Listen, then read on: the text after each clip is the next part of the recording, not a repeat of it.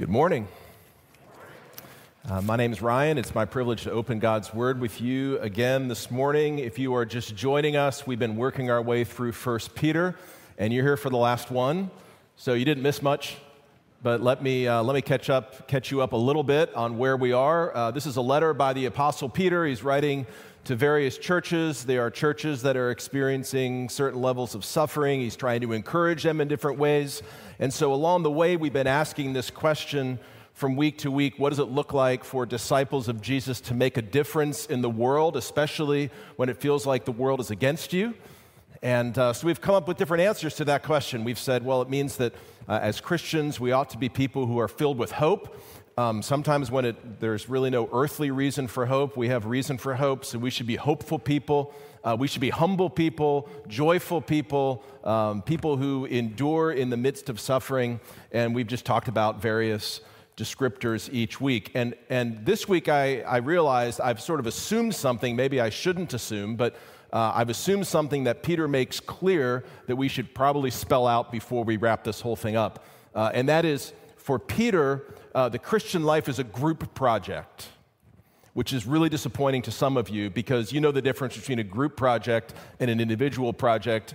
Students, you know the difference. Some of you love group projects because you're very social, and others don't like group projects because, they want to get the work done.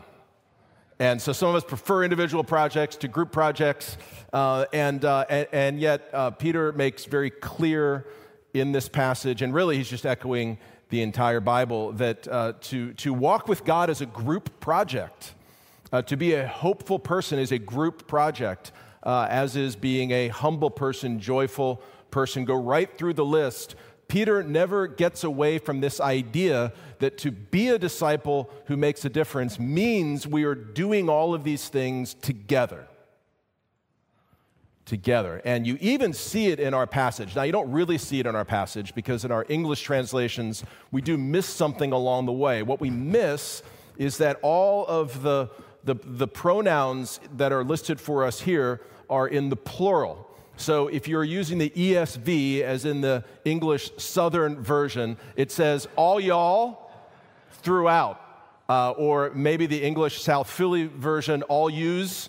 That's all throughout. But the rest of us with the boring old English Standard Version, all we get is you. But really what he says is, humble yourselves, all y'all, therefore, because cast all your cares together on him, your adversary, that's our adversary, and on it goes. So it's there in the text. You may not see it, but I need to bring it to the surface because we need to talk this morning specifically about what it means to do all these things together, what it means for us to strive as a church for unity.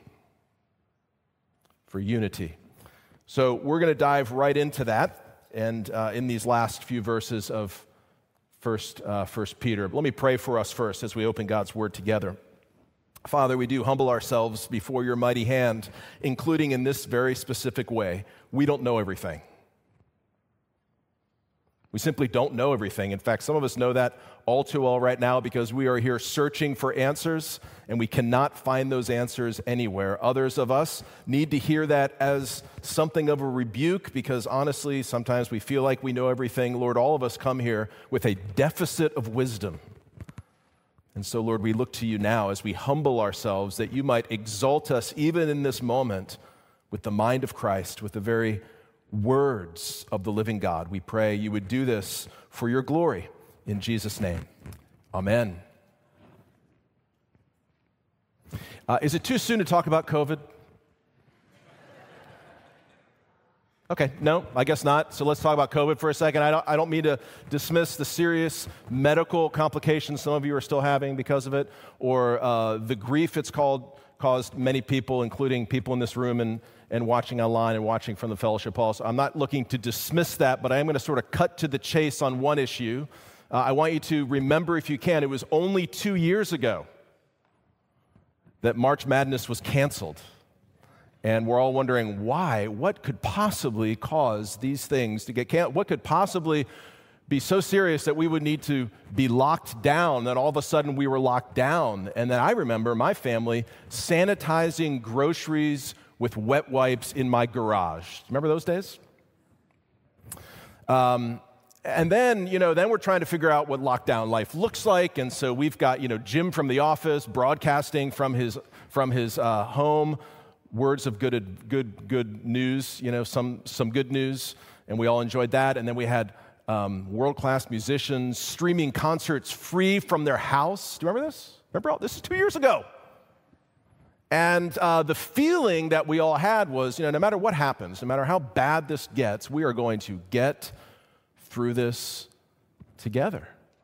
As grim as it was, we all were working with this understanding that when this was all over, we were going to be more united than ever.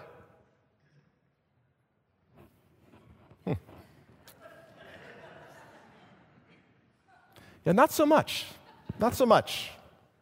Now, granted, a lot of other things have happened over the last couple of years in your personal life, in our country's life, in the world's life, and yet let's just kind of sit on that question for a second, because it's something I've returned to over the last few months. If a worldwide pandemic is not powerful enough to bring us together, is anything powerful enough to bring people together? Now, it's interesting to me that Peter is writing to people, Christians, who are scattered in these different churches, and they're suffering. They're not suffering a pandemic that we know of, but it's more the suffering of persecution. They are being singled out for being Christians, and so they're suffering in their jobs and in their social life, and eventually this is going to get to the point where they're really suffering physically under the hand of the government at the time. And so these are people who know suffering, and Peter knows they know suffering, and yet Peter doesn't assume that shared suffering alone is going to bring them together, because he knows better. He knows that our hearts sort of default to being divisive and to disagreeing to the point of being polarized. And so he emphasizes throughout this letter, including at the very end, that the way in which we come together, for those of us who are Christians, the way we're brought together is not merely through shared experience, but from the fact that we have a shared Savior, a King, a Lord, a Christ, a Messiah who has saved us. And it's actually as we stand together in that true grace, as Peter says, we actually find that God brings us together across differences. Christian unity is not Christian uniformity, thank God. We're going to disagree about things. Of course we're going to disagree about things. Some of you disagree for a living. It's like we're not going to get past some of our disagreements, and yet Peter emphasizes here to this church that they cannot afford in this cultural moment to be divided. They simply can't afford to do it. And I don't know about you, but I would really like to hear what Peter has to say about that. Because I think Peter's words hold true for us as well, that in our own cultural moment, we simply can't afford to be divided over secondary things. There is too much to do together. There is too much that we're facing together. There is too much work to do together. We have too much in common to be divided by the things that divide us. Because the fact of the matter is, as we do a 2-year inventory, the church isn't necessarily in better shape than the culture on this. We as Christians tend to be just as divided for the same reasons. And so what would it look like for us to begin to get a sense of the urgency of Christian unity, the urgency, the necessity? You may not think that Christian unity is a big deal. Peter thinks it's a big deal. Jesus thinks it's a big deal. Jesus spends time praying in John 17 for many things, but one of the things he prays for several times is that his people would be one. Unity, it's a big deal. And Peter explains why it's a big deal. First of all, because we are called together to fight together. We are all in a fight. And it simply doesn't make sense for us to spend our time and energy fighting each other when we have a fight on our hands together. And he identifies for us 2 common enemies. The first one, our arrogance, our pride. He begins this section, humble yourselves, therefore, under the mighty hand of God, so that at the proper time he may exalt you. To humble yourself, from the Bible's perspective, is simply to square with the reality that you are not self-sufficient, God is self-sufficient. That you are not self-existent, God is self-existent. That you are not all-knowing, all-wise, all-powerful.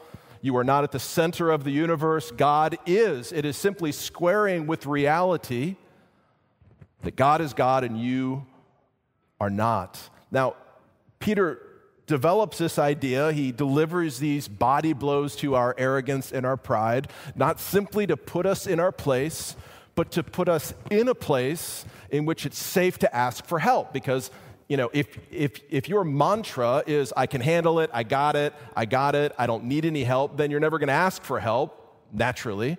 But if you get to a place of humility, healthy humility, we begin to do what Peter invites us to do in verse 7. Notice right after this call to humility, Peter says this, casting all your anxieties on him, that is, on God, because he cares for you. Can we just camp out on that phrase for a moment and just take stock of what Peter's calling us to do? He's saying that you and I have permission to cast all our anxieties on God. All. So anxieties about school and exams and papers and tests and grades and college, and anxieties about career and vocation and promotion, anxieties about marriage and dating and kids, anxieties about, well, you honestly don't know what you're anxious about, but you are, and you're staring at the ceiling at 2 a.m. So those anxieties too, all your anxieties on him. Not in a neat spreadsheet, categorized and sortable by topic, on him. As a friend of mine likes to say, take the junk drawer of your life and hand it over to Jesus. All your anxieties on him. Why? But he cares for you. Do you believe that? That he cares for you. And because he cares for you, you have permission to cast all of your anxieties on him. Arrogance is the enemy of your anxiety, because arrogance tells you that you can handle it and that no one wants to hear it and that you should be able to handle it. Arrogance holds our anxiety hostage. Humility frees us to say, I will cast all of my anxieties on him because he cares for me, because I don't have it together, and because I can't handle it. That's common enemy number 1. Common enemy number 2, our arrogance. Common enemy number 2, our accuser. He goes on in verse 8 to warn us to be sober-minded and to be watchful. Your adversary, the devil, prowls around like a roaring lion. Lesson number 1, the devil is real. He's not just a character from an SNL sketch in red tights and a pitchfork who cracks jokes. From the very first pages of Scripture, we realize that we have a fight on our hands, and behind that fight is a real supernatural being who has real intent to do you harm. And the word that's used here is the word adversary. That's a word that's actually taken from the legal world. And so it imagines for us someone in a courtroom who is bringing charges against you, someone who's pointing at you and saying, he did it, she knows, he knows what they did. And the example we have in the Bible of the devil, Satan, using this tactic, we see it in several places, but one of the most vivid places is in the oldest book of the Bible, the book of Job. In Job chapter 1, we find Satan in all places being ushered, welcomed, invited, charged, called, subpoenaed to come into the courtroom of the living God. And there he begins to make accusations against a man named Job. And the accusation goes something like this. This is a loose translation of the Hebrew. Job loves you because of the good stuff you give him, not because you're good.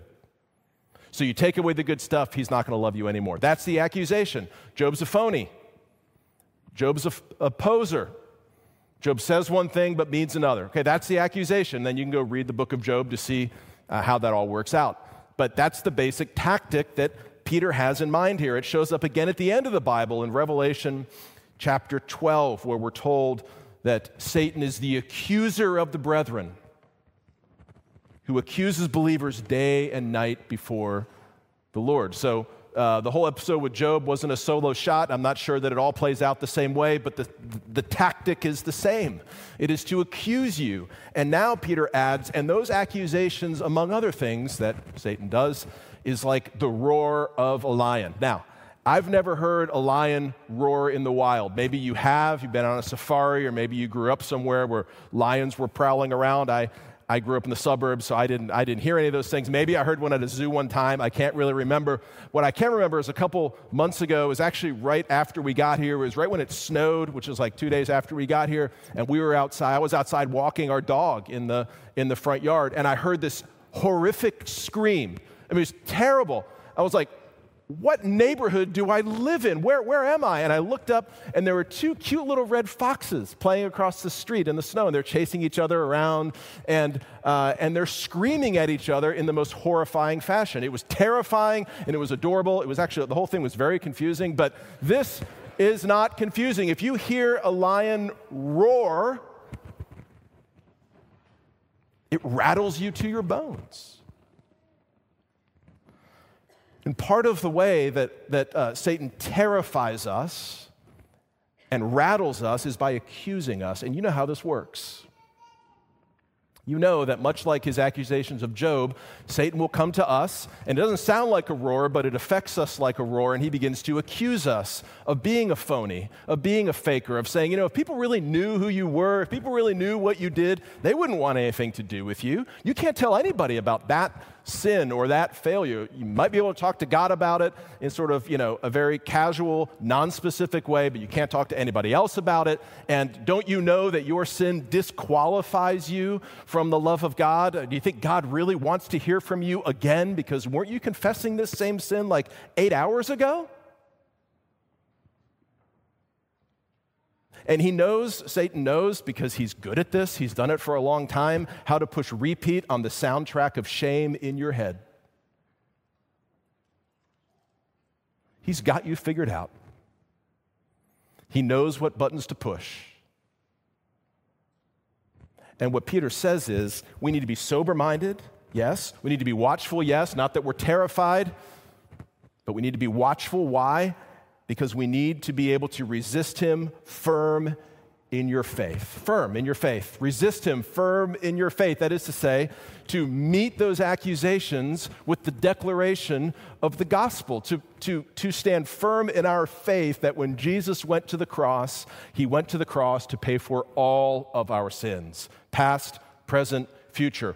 All. They are paid for, so that you can say on one hand, yes, I agree with you, I'm a sinner, but I have to say you are completely wrong that disqualifies me from the love of God, because the very evidence of the love of God is that Jesus took my sins to the cross and gave me his righteousness. So that it is absolutely true that there is nothing I can do as a son or daughter of the King to make God love me any more, and there's nothing I can do to make him love me any less.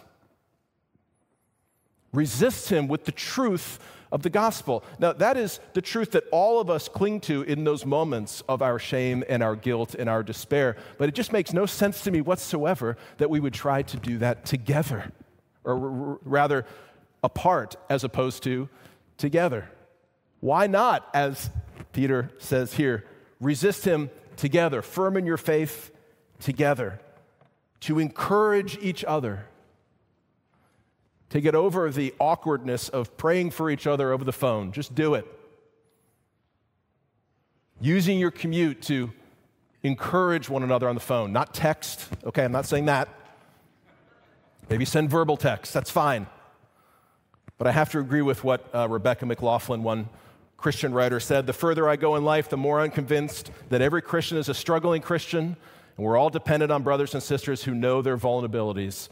I agree with what she says there. And then she says, we're simply not designed for solo flight. It's true. We've got a real fight on our hands. We do. That's what Peter says. We don't have time or energy. It makes no sense for us to fight against one another when we have a common enemy in our arrogance and our adversary. But because we've got a real fight on our hands, we need to consider this as well. We don't just fight together, we also heal together. We fight together, and we need each other so we can heal together. Peter goes on in that same verse, verse 9, when he says, part of what brings healing to us in the midst of our woundedness is knowing that the same kinds of sufferings are being experienced by your brotherhood, brothers and sisters, that is to say, around the world, brothers and sisters in Christ. Now, this is, first of all, a good reminder that as we sit here in relative comfort, if I can put it that way, there are brothers and sisters around the world who are suffering in all kinds of different ways. Many of us are going to go home after this or go out and have a nice meal, and we're going to go home to a warm house on a chilly day, and we've got, sweaters and jackets to put on, and there are brothers and sisters in Christ. They're not just brothers and sisters in Christ, but lots of human beings around the world who are suffering significantly right now. That's good for us to remember, just to live with a heart of gratitude and not complacency. But that's actually not Peter's main point, as good as that point is that I just made for him. The point he's making here is that we have the same kinds of suffering, that we share wounds, that you may think that you're like a pioneer in your particular way of suffering. Like speaking of Satan's tactics, this is another one where he says to you, you're the only person in the history of Christendom who has ever suffered in this particular way. You're the only person ever in the history of McLean Presbyterian Church, its long and storied history, who has ever fallen into this particular sin. You're the only one. And as long as he can convince you that you're the only one, you'll just kind of keep it to yourself, because you know what? You think you're the only one. Peter is saying, no, there are people in this room. If you were to go to them right now, please don't do it, but if you were to go to them right now and said to them, this is what I'm struggling with, they would say, me too. Or at least they would say, yeah, I dealt with that too. Let's talk. That's Peter's point, that we heal together because we have shared wounds. There's no originality in woundedness. We're all walking wounded. And then secondly, we also have a shared hope. So he goes on to say in verse 10, and after you have suffered a little while, the God of all grace, who has called you to his eternal glory in Christ, will himself restore you. Now, I don't know about you, but that phrase, a little while, kind of bothers me a little bit. Because when I'm hurting and it goes on a little longer than I was hoping it would go on, it doesn't feel like a little while. It feels like a long while. If you're undergoing chemo, that doesn't feel like a little while. If you're unemployed, the question you're asking is, how little is it? No, this is not a little while. It feels like a long while. When there's relational brokenness in your life, it feels like a long while. The question we're asking is, wow, this really seems like a short amount of time. That's not it. It's how long is this going to go on? There's no little while to our suffering. It just feels like a long while. So how does Peter's math work out to get to a little while? Well, you notice what he does here. He says, it's a little while what? Compared to eternal glory. Well, that seems like an unfair trick, doesn't it? It's like, it's a little while. When you compare your present suffering now to the eternal glory we'll have with Jesus, okay, yeah, it's a little while. But it's true. And it's not just true in the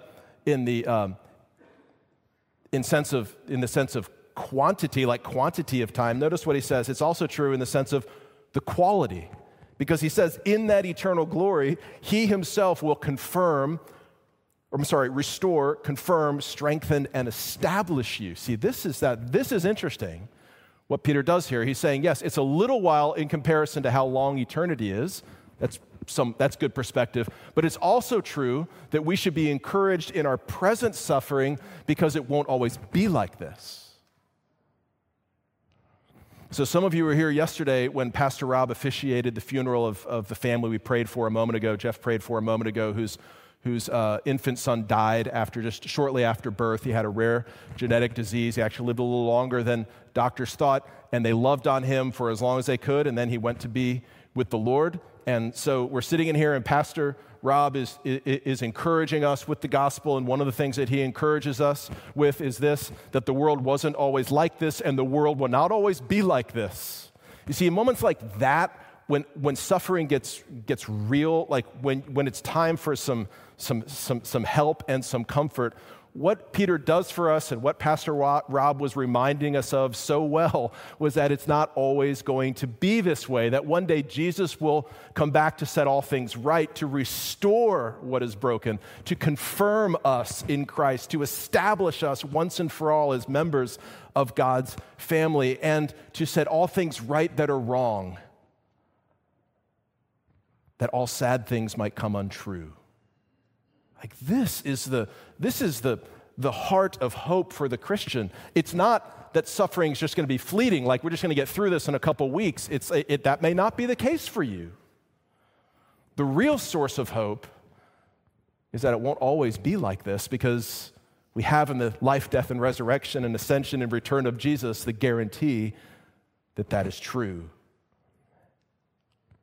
And so I would suggest to you, if our present sufferings aren't worth comparing with our eternal glory, that our present divisions aren't either. This is where I would love for us as a local church, but as a church more broadly, to begin to see the ways in which we label each other really a waste of time. Like, I'd love for the labels that we give each other, like on this side or that side of this issue, or this or this camp or this tribe or whatever, that we just pretend like those are like those cheap name tags that never stick on your shirt, you know? You spend all that time writing your name, like calligraphy and little hearts and everything. At least that's what I do. And I put it on, and then after about 3 minutes, it's on the bottom of your shoe, you know, because it fell off. And you know, eventually you're like, you keep putting it back up there, and there's like hair on it and stuff. You're like, all right, I'm giving up on it. Like, my prayer for the church in this moment is that we would say, you know what? Those labels, they're not going to last for glory. There's one label that's going to last for glory. That is that we are in Christ. We are brothers and sisters in Christ. That's going to last. All the other ones are going to fall off like a name tag. Let's just leave them there. Because it's exhausting. Being divided is exhausting. And what Peter is also saying is you just don't need to go there, because our present sufferings are just for a little while. Our present moment is just for a little while when you compare it to the eternal glory, which is not only more expansive in terms of time, but more beautiful in terms of experience than we can possibly imagine. We need to remember that in order to fight together, in order to heal together, and finally, in order to work together. Work together. This is not a trick question. How many apostles does it take to write a New Testament letter? Okay. The answer is one. Okay. We believe Peter wrote this letter. It's right there in the title. But then you're like, what about the Holy Spirit? Okay. So we're going to put the Holy Spirit at the top. Holy Spirit inspires the apostle to write these words. With the Holy Spirit, that's one. The apostle Peter, that's two. But, you know, Peter adds to the list. Do you know that the book of 1 Peter is also in its own way, don't hear what I'm not saying, but in its own way, a group project? That's what Peter tells us. He says, yes, I wrote these words. Yes, the Holy Spirit inspired these words. But, verse 12, this is the part that you usually skip. He's sending his final greetings, but notice what he says. There's this man, Silvanus, or Silas, it's also translated Silas, a faithful brother. This letter, he says, is coming to you thanks to Silas, thanks to my friend. He has hand-delivered this letter, we think, from Rome to cities in Asia Minor. So kids, if you're following along in the back of your Bibles and you've got a map in the back of your Bible, take your finger and start in Rome and then move over to some city. Your parents can show you where Asia Minor is. Right, parents? Asia Minor? You got that? Okay. And just like show, and there's like that's a long way to carry a letter. And they weren't taking like, you know, a plane or a train or a car. They're walking. And he says, this letter would not be in your hands if it weren't for my faithful brother. Not only that, he says, again, this is a loose translation, but hey, the folks in Rome want to say hey. They send their regards. That's the translation we think of verse 13. She who was at Babylon is probably referring to the church in Rome, That was kind of shorthand in the New Testament.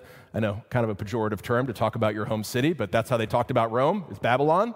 And the church here is referred to with the feminine pronoun, she who is in Babylon. She says hello. These are people who were encouraging Peter. And not only that, John Mark, whom he refers to as his son, that would be his spiritual son or his son in the faith, also says hello. John Mark's an interesting ad because John Mark traveled with Paul and Barnabas on various missionary journeys, not just probably shortly before this, and that didn't exactly turn out well.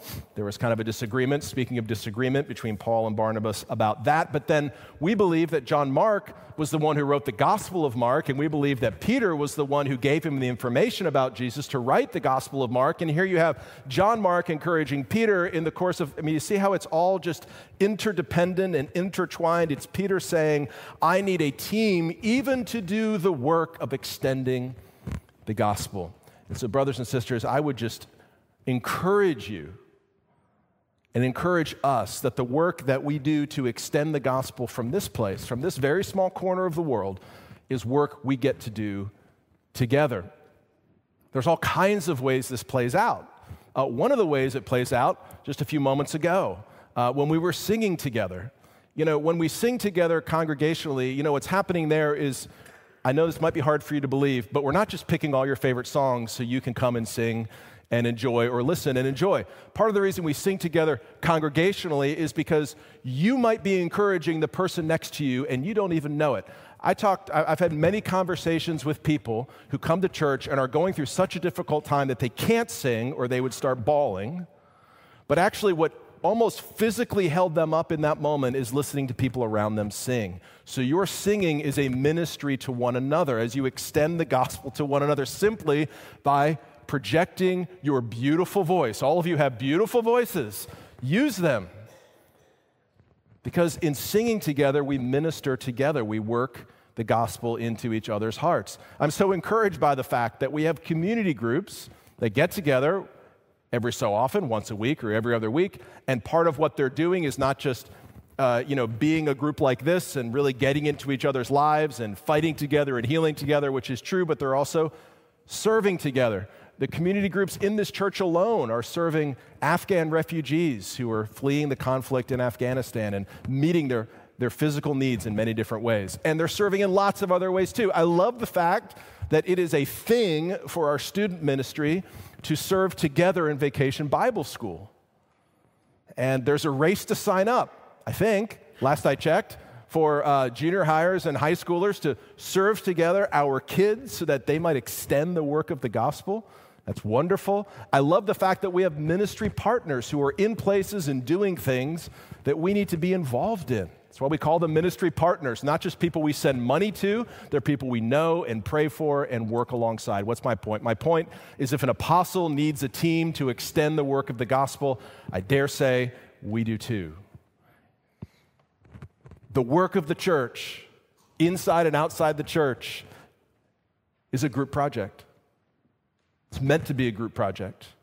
But if we're ever going to get to the group project, we have to be united about the main things. We have to be on board about what's most important. It's not uniformity, but it's unity. And I think this is really where Peter is ending this letter. It's where I'll finish this morning. It's with just a check-in with all of us here at McLean. Now look, I haven't been here for the last 2 years. So I don't know how things have gone for you over the last 2 years. I suspect if it's anything like anywhere else, it's been up and down for you personally, but also for this, for us as a congregation. Let's just say a lot of things have happened in 2 years here. If you're brand new, we can tell you more about that, but there's been transitions, there's been COVID, there's been elections, there's been social unrest, and we've had to navigate some of that when we're not even in the same room together. It's not easy. It's not easy. But because I'm the new guy, that means I get to ask questions. I can only do this for so long before I have to start coming up with answers. But like right now, I could just ask a question, right? And the question I would ask is, McLean, how are we doing? How are we emerging after 2 years? Are we united around the most important things? do we really get the sense that we're in the fight together? Do we really get the sense that this is a safe place to heal together, for us to be vulnerable with each other, to say, I share the same wounds you do, we have the same hope in Jesus? Is this a place where we really feel energized to work together on what the Lord has put before us? I know that's challenging. It takes effort to get to that place. I know it does. But listen to the way that Peter sends us off as we finish this letter. He tells us in verse 12 that we are called to stand firm in the true grace of God. That's where we plant our feet, so that we might experience this benediction that he sends us off with this morning. Peace to all of you who are in Christ. Let me pray. Lord, we ask that this peace that passes all understanding, and indeed that crosses all boundaries, that this peace that we only have in Christ would be ours today, that we might do the work you've called us to do together. And we ask it in Jesus' name. Amen.